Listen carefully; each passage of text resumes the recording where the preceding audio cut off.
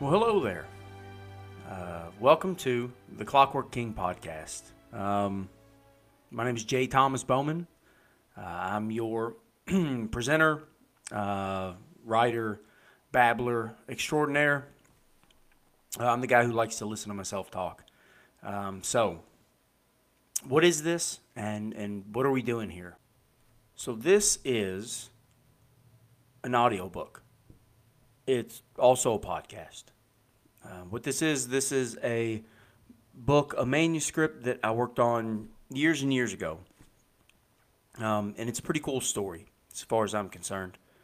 But I am incredibly lazy. And as much as I like writing cool stories about cool people, the fun part, the admin side of it, stinks. I don't like it. So the query letters and emails to literary agents and pursuing that side of it whenever maybe it wasn't even going to get pushed through to begin with.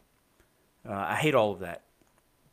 And so I just wrote this and then sat on it. I read it to my kids.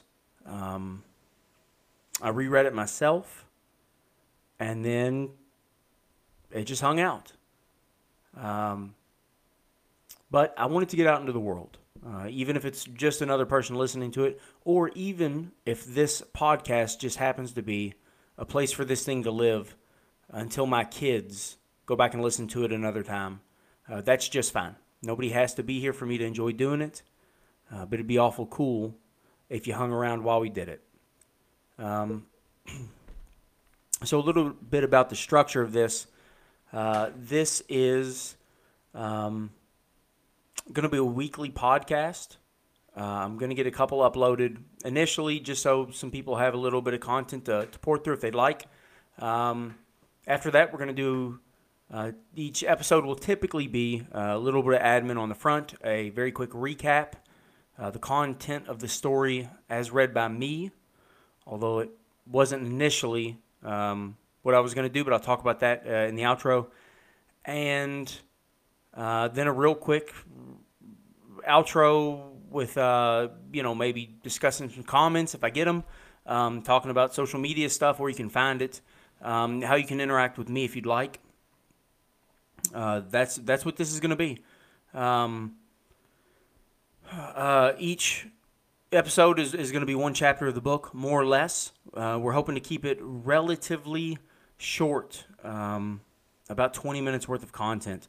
I know that in the few audiobooks I've listened to, I prefer to read, but in the few audiobooks I've listened to, because I listen passively very often while I'm working, the day job, it's easy for me to kind of get lost, to space out, to miss a thing, and then come back 42 minutes in and go, wait, who is that? Who is that? When did he get here? So rather than do that to everybody, we're going to try to make it, maybe 20 minutes worth of story, just enough to move you along without spacing out. At some point, also, I'll compile some of the chapters, maybe every 5 or so, into a much longer episode with a very short intro, a very short outro, and just 2 hours worth of story. That way people who come along in the middle of this, if they don't want to listen to the front end and the back end of it, the admin stuff, the day-to-day, they can just get a big chunk of it out of the way and then maybe pick up on whatever current podcast we happen to be on. But that is what we're hoping for. Let's see if we can make it happen. All right, and the story itself is meant to be part of a trilogy, like so many books are. This is the first one in it, The Clockwork King.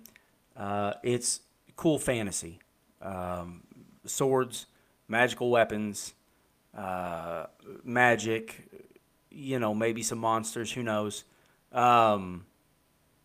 Typical fantasy, but it's fun. The stuff that I like to read was never end of the world, apocalyptic, we have to do X in order to save the universe. It was the loot grabs, right? Think, Dragonlance, Right? Dragonlance was just a fun thing. The Icewind Dale trilogy. Drizzt. I think there was maybe one called Rune Lords, which was great initially. Those were the cool things, the ones that I wanted to read. Fun and funny characters doing cool things with cool stuff. And so that's what I wrote. So, if that's what you want to listen to, here you are. And so, without dragging this intro out too much longer, we're going to dive right into the first chapter. You'll have plenty of time to listen to me if you have plenty of time to listen to this. So the first chapter is Considering Shrubbery. Here we go.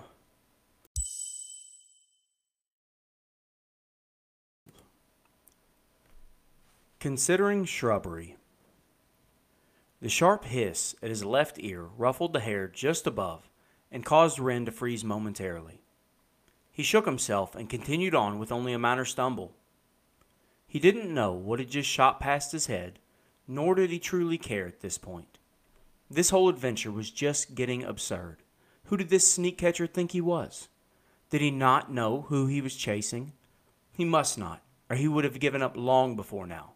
Wren Quickstep was unstoppable. Or, at the least, that's what he told himself in mid-pursuit. Wren paused momentarily to sniff at the chill night's air, then dashed off once more along the small alley that lay just north of the wharf road. He turned this way and that within the tangled maze of brick that he knew so well, banging off of walls as he raced at breakneck speed through the stone warren. He could hear his pursuer behind, maybe 20 paces back. The man seemed to be slowing. His breath came in labored gasps, and Wren could hear his gait gain an unsteady rhythm. He had no clue why this chase had lasted so long. It wasn't a big house, nor had he actually gotten away with anything that expensive. He could only suppose that this time the sneak catcher had something to lose. Maybe it was his job, or maybe his head. There really was no way to tell how far this rat was indebted to the owner of the estate. Usually the chase would last for a bit, never more than 4 or 5 turns in this labyrinth. But this had been going on for near on 10 minutes, and Wren was thinking about tossing aside the thick purple velvet sack that held his take just to bring an end to this absurd race. The few thin rings that were the only treasure that he had had time to procure before being interrupted by what he could only guess was the lady of the house. As he raced forward, bouncing off of moss-covered walls, he couldn't help but to think back on the events and mistake that had brought him to this point in the night. His only mistake had occurred when he hadn't properly cleared the room, making sure that there was no one else around to see or hear what was taking place. Upon hearing him knock over something valuable, and he could tell that it was valuable, cheap things did not shatter so loudly. She had let out a yowl that a cougar would be proud of. She then shot bolt upright in bed and acquired her target. Within seconds, she began to pelt him viciously with satin-covered, goose-down missiles, all the while crowing at the top of her lungs for the guards. Wren hadn't waited to find out how many guards the house staffed, nor did he wait to see if there was to be pursuit. He only expected it, diving out of the open third-story window that he had entered from. As he did, the toe of his slipper caught on the windowsill, causing Wren to take a hard fall down to the second-story balcony. He landed gracefully on his hands and knees in the most feline of manners. He was surprised the cats never winced when they landed, because as much as he emulated their form, it still hurt like fire in his bones. Wren leapt to his feet, albeit a bit more stiffly than he would have liked, and scanned his surroundings. He checked the new balcony for any signs of danger, and, barring that, possibly something of a reasonable value to take with him for his troubles. Noticing nothing of any great import, he stretched his back, straightening his arms upward to the white moon that hung above. He then arched his spine and twisted, cracking loose the tension that the night had brought to it. The move brought into view the second and smaller moon that was now chasing the white giant through the sky. The purple orb had closed the gap, indicating that more of the night had passed than he would have imagined. Silence reigned over the estate for the moment. It was a rather nice night to be out, considering. But Wren was sure that that wouldn't last long. None of the elite in the city would suffer an intruder without some form of recourse. There was always a price to pay, if you allowed yourself to be caught. Wren walked to the edge of the balcony. Before him stood a small, white marble wall that edged in the space. He studied its smooth surface. The marble seemed to glow in the white light of the moon above. It was streaked with purple and covered over with some variety of trumpet vine that wrapped itself in and out of the smooth columns. He reached out his left foot and placed it squarely against a squat marble pillar to check its sturdiness. If he were to hang from it to lower himself down, he would want the thing to be able to support his full weight. It just wouldn't do to have the owners find him laying in the front green in the morning with a split skull and a large chunk of their balcony beside him. Wren leaned forward, pressing with his leg against a wall which didn't budge an inch. It was sturdy enough, for his purposes at the least. He stepped forward a pace and turned back toward the mansion. Wren settled himself and began the maneuver. As he did, the smallest of sounds from above drew his attention, the scuff of leather on stone. Wren's eyes shot to the balcony above, just in time to see a figure, a black silhouette, squatting on the railing above. The silhouette was man-shaped, and while it was but a black outline, he could see two glowing, purple-red spheres where there should have been a shadowed face. His breath caught in his throat. This was no ordinary sneak catcher. Someone had invested in the man. Wren wasn't sure the purpose of those eyes, only that they were something special. Upon spotting the scarlet-eyed stranger, Wren forgot where he was and what he was about to do. All he could manage was to scramble backward, his legs going up and his head turning down. Wren soon found himself falling headfirst into a rather pointy shrub.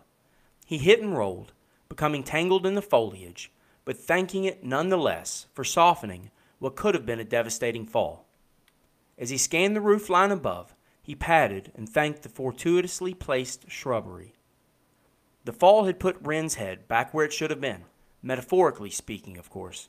No one's head should be wedged in between two branches in what seemed to be a rather large taxus. Wren considered the situation at hand and remembered that he had faced down many a sneak catcher in his days on the rooftops, and none had ever come close to matching his skill or speed. So, fancy eyes or no fancy eyes, he would outpace this one too. Wren extricated himself from the bush and looked back to the third-story balcony to check for pursuit. The shadow was gone, which meant that the hunt was now to begin in proper. He turned his back to the manor and dashed off into the shadows of the garden. He needed to get to the alleyways. That was where he was more at home. Wren needed to make haste before that modified snitch caught up to him. As he raced through the garden, he took several hard shots to his shins and elbows before finally escaping the grounds, though none that were avoidable, to be sure. The places that people chose to build garden fences and low stone walls made no sense whatsoever. Those with money had a terrible eye for design, so far as he was concerned. As he vaulted the main wall of the estate, he turned back once more and looked into the shadow that coated the grounds in this early hour of the morning. Behind him, very close behind, came a set of purple orbs that moved in a too smooth line toward him. Rather than fighting in the garden on unfamiliar ground, Wren dashed off into the city proper. That had all taken place some 10 minutes ago, from the best he could tell, leaving Wren to wonder how and why he still held the pilfered jewelry when he could have ended all of this so easily. Sneak catchers would stop once they recovered whatever was taken. Hells above and below. Most of the lazy bums would give up 20 feet into the alleys. It just didn't feel right that he should have to work so hard for this night's take. If he wanted to work hard, he would have gotten a proper job. As for the anomaly that pursued him, all of the well-to-do homes within City Laysan staffed at least one sneak catcher. It was the posh thing to do these days. Though, with people like Wren Quickstep roaming the night, he couldn't blame them for doing as much. The poor unfortunates that chased him night in and night out were usually failed criminals, unable to support themselves with good, honest thievery, and so they would turn to snitching, or as good as. And the bureaucracy hired them on in droves, assuming that a life lived in the streets meant some proficiency in running them, which was almost never true. Though in this case he had to give his adversary credit where credit was due. He had kept up far longer than most, but not long. Not now. Wren knew that he was nearing the South Central Square, the Pauper's Den, as it was more lovingly known. Even though the night fully controlled the sky, the second moon throwing pale purple shadows on all that it touched, the square still held people. The sounds of carousing rang out into the night. He knew that this chase had to end soon, and so he meant to do just that.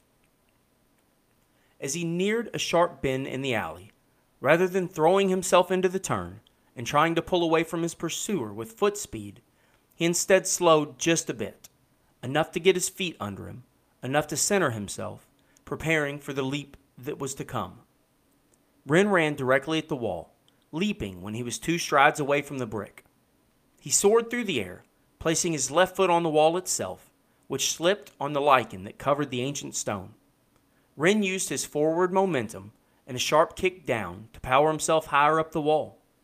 When he had reached the jump's zenith, he stretched up, grabbing the gutter that capped the home's wall, pulling himself the remainder of the way to the top.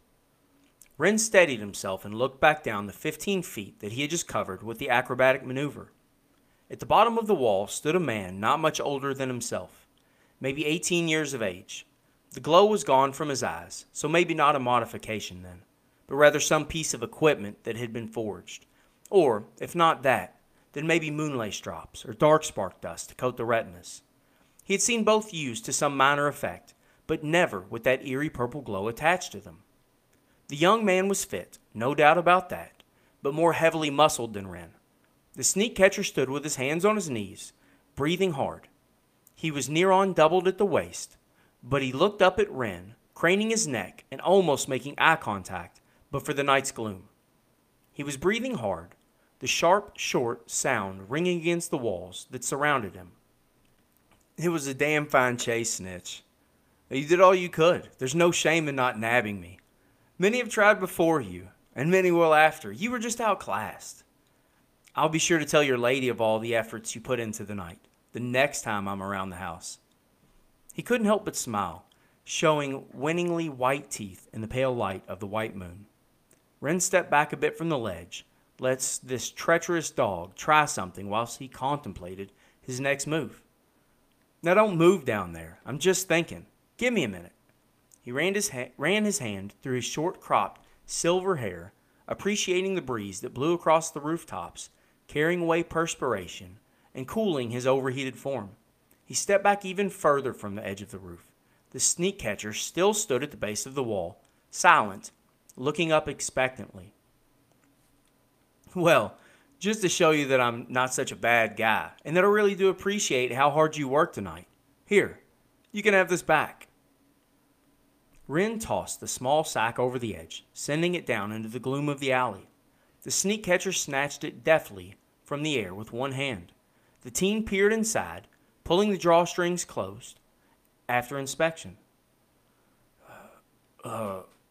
Why? Was all that he said, though he seemed to put a great bit of bewilderment into that one short syllable. Well, it wasn't that much to begin with, and it certainly won't be my last score. It won't do all that much for me, but for you, you look like a great man, like a champion returning from battle. You can say that you took me down and wrested that treasure from my lecherous, unsophisticated hands. Tell them that just as you were about to deliver justice, a pack of street hoods set upon you, and it was all that you could do to escape with your benefactor's belongings. They can't expect you to take on all 15 of us, after all, can they? Make some big story of it. I don't care. Wow them all. You have your proof of your victory. It's right there. The sneak catcher's face ran through every emotion that one could express over the span of several heartbeats. He then seemed to steel himself as if composing his thoughts. He readied himself to speak, then stopped, battled with himself once more, then continued on. I don't need your damn pity. Wren cut him off with a raised hand. If you'd like, I can come back down there and beat you severely about the head and neck. Make it look like you took a good thumping in your escape." Another quick and easy smile spread across his face as he ran his hands down the front of his coat, smoothing away wrinkles that were never there. He was feeling downright cheery tonight, and rather beneficent. "Or, if you'd like, I could possibly come down there and take those fancy eyes of yours." Wren was surprised to find that at some point following that statement he had drawn one of his daggers and was running his finger over the silvery blade.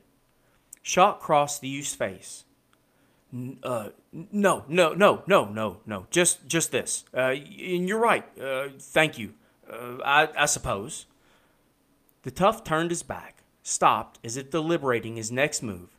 His internal struggle raged on, and then he turned once more to face Wren. This young man was hell-bent on getting out whatever it was that he was fighting himself to say. He looked up and extended one thick finger, pointing it at the center of Wren's chest. "And don't come back." What? Why, you ungrateful little... Wren started forward, but the thug had already begun to beat a quick retreat down the alley from whence he had come. He couldn't help but to notice that on the tough's back hung a real crossbow, unloaded, or, rather, as Wren now saw it, recently discharged.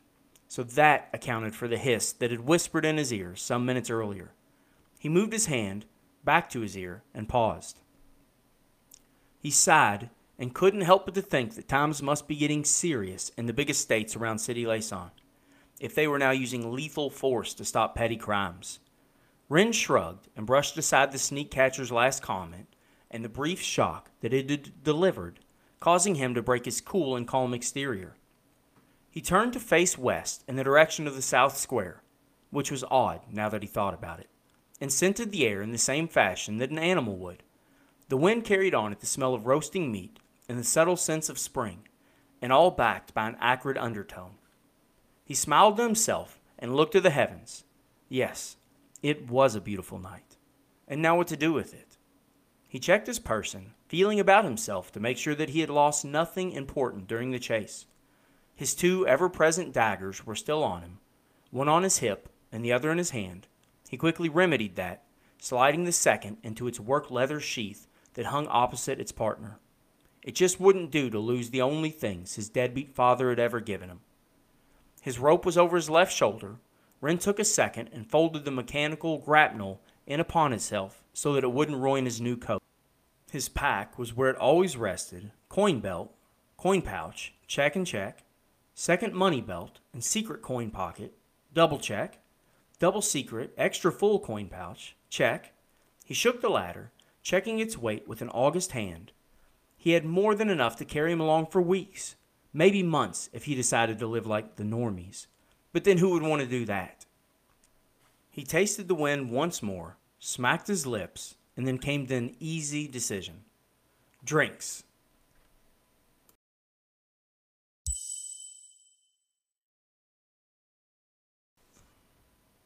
All right, there we have it, the first episode, first chapter of the book, in the books.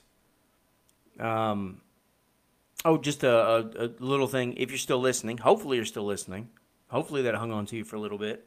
In between breaks, if there's ever a break in a chapter, I'll put some chime, some bell in there to indicate, just so you know.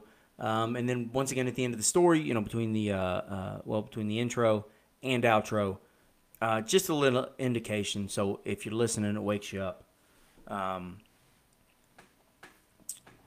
So that's what that is. All right. Also, just a little inside baseball, I guess. This is actually the first chapter. So this podcast, I think everybody hates the way their voice sounds.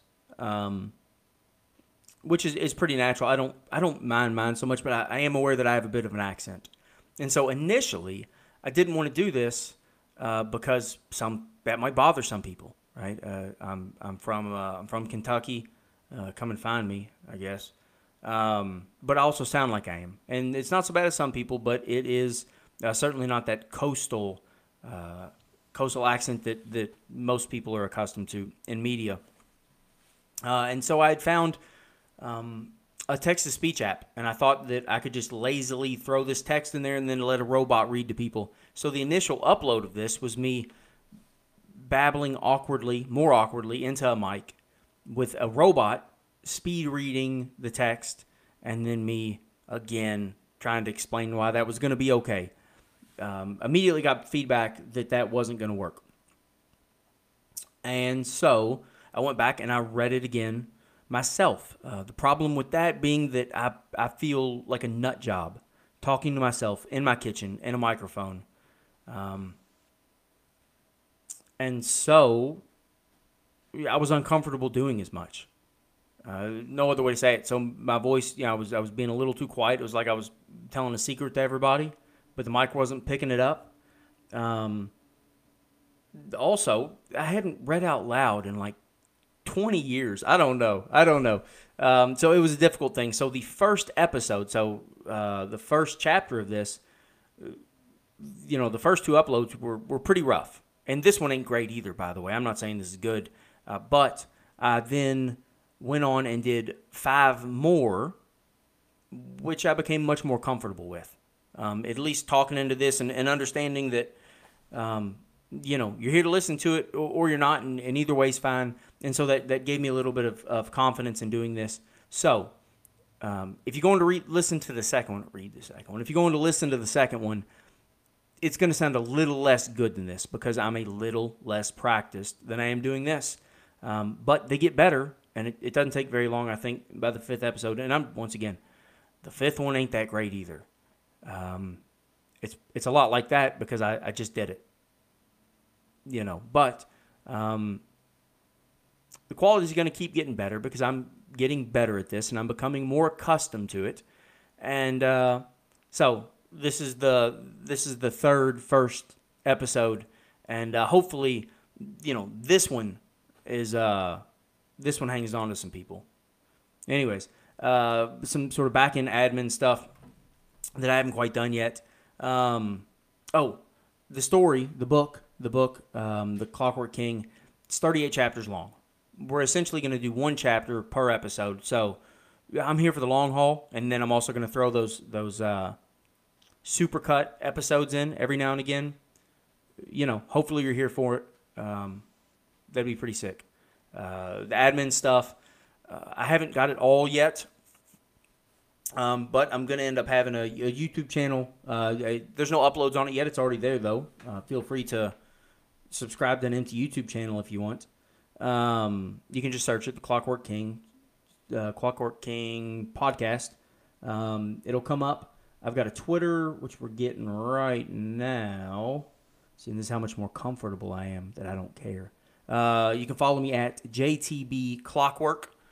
That is J. Thomas Bowman Clockwork. And that'll come up, and the only thing I'm going to use that for is possibly answering questions if anybody has any, but really just posting whenever I put up a new episode, the day of the week, whatever day of the week it happens to be uploaded. You can find this, you can find it right where you found it already, but wherever you find podcasts. If you enjoyed this, please come back for the second one. Nobody likes cooking a dinner that nobody eats, and as much as I don't mind this going out into the void, it'd be cool if somebody was enjoying it. So I'd love to have you back. I think that's it. That was one of the big problems initially, was trying to get everything in. You know what? I've got another 37 to give all the information out in. So, hey, thanks for listening. Great to have you here. Have a good one.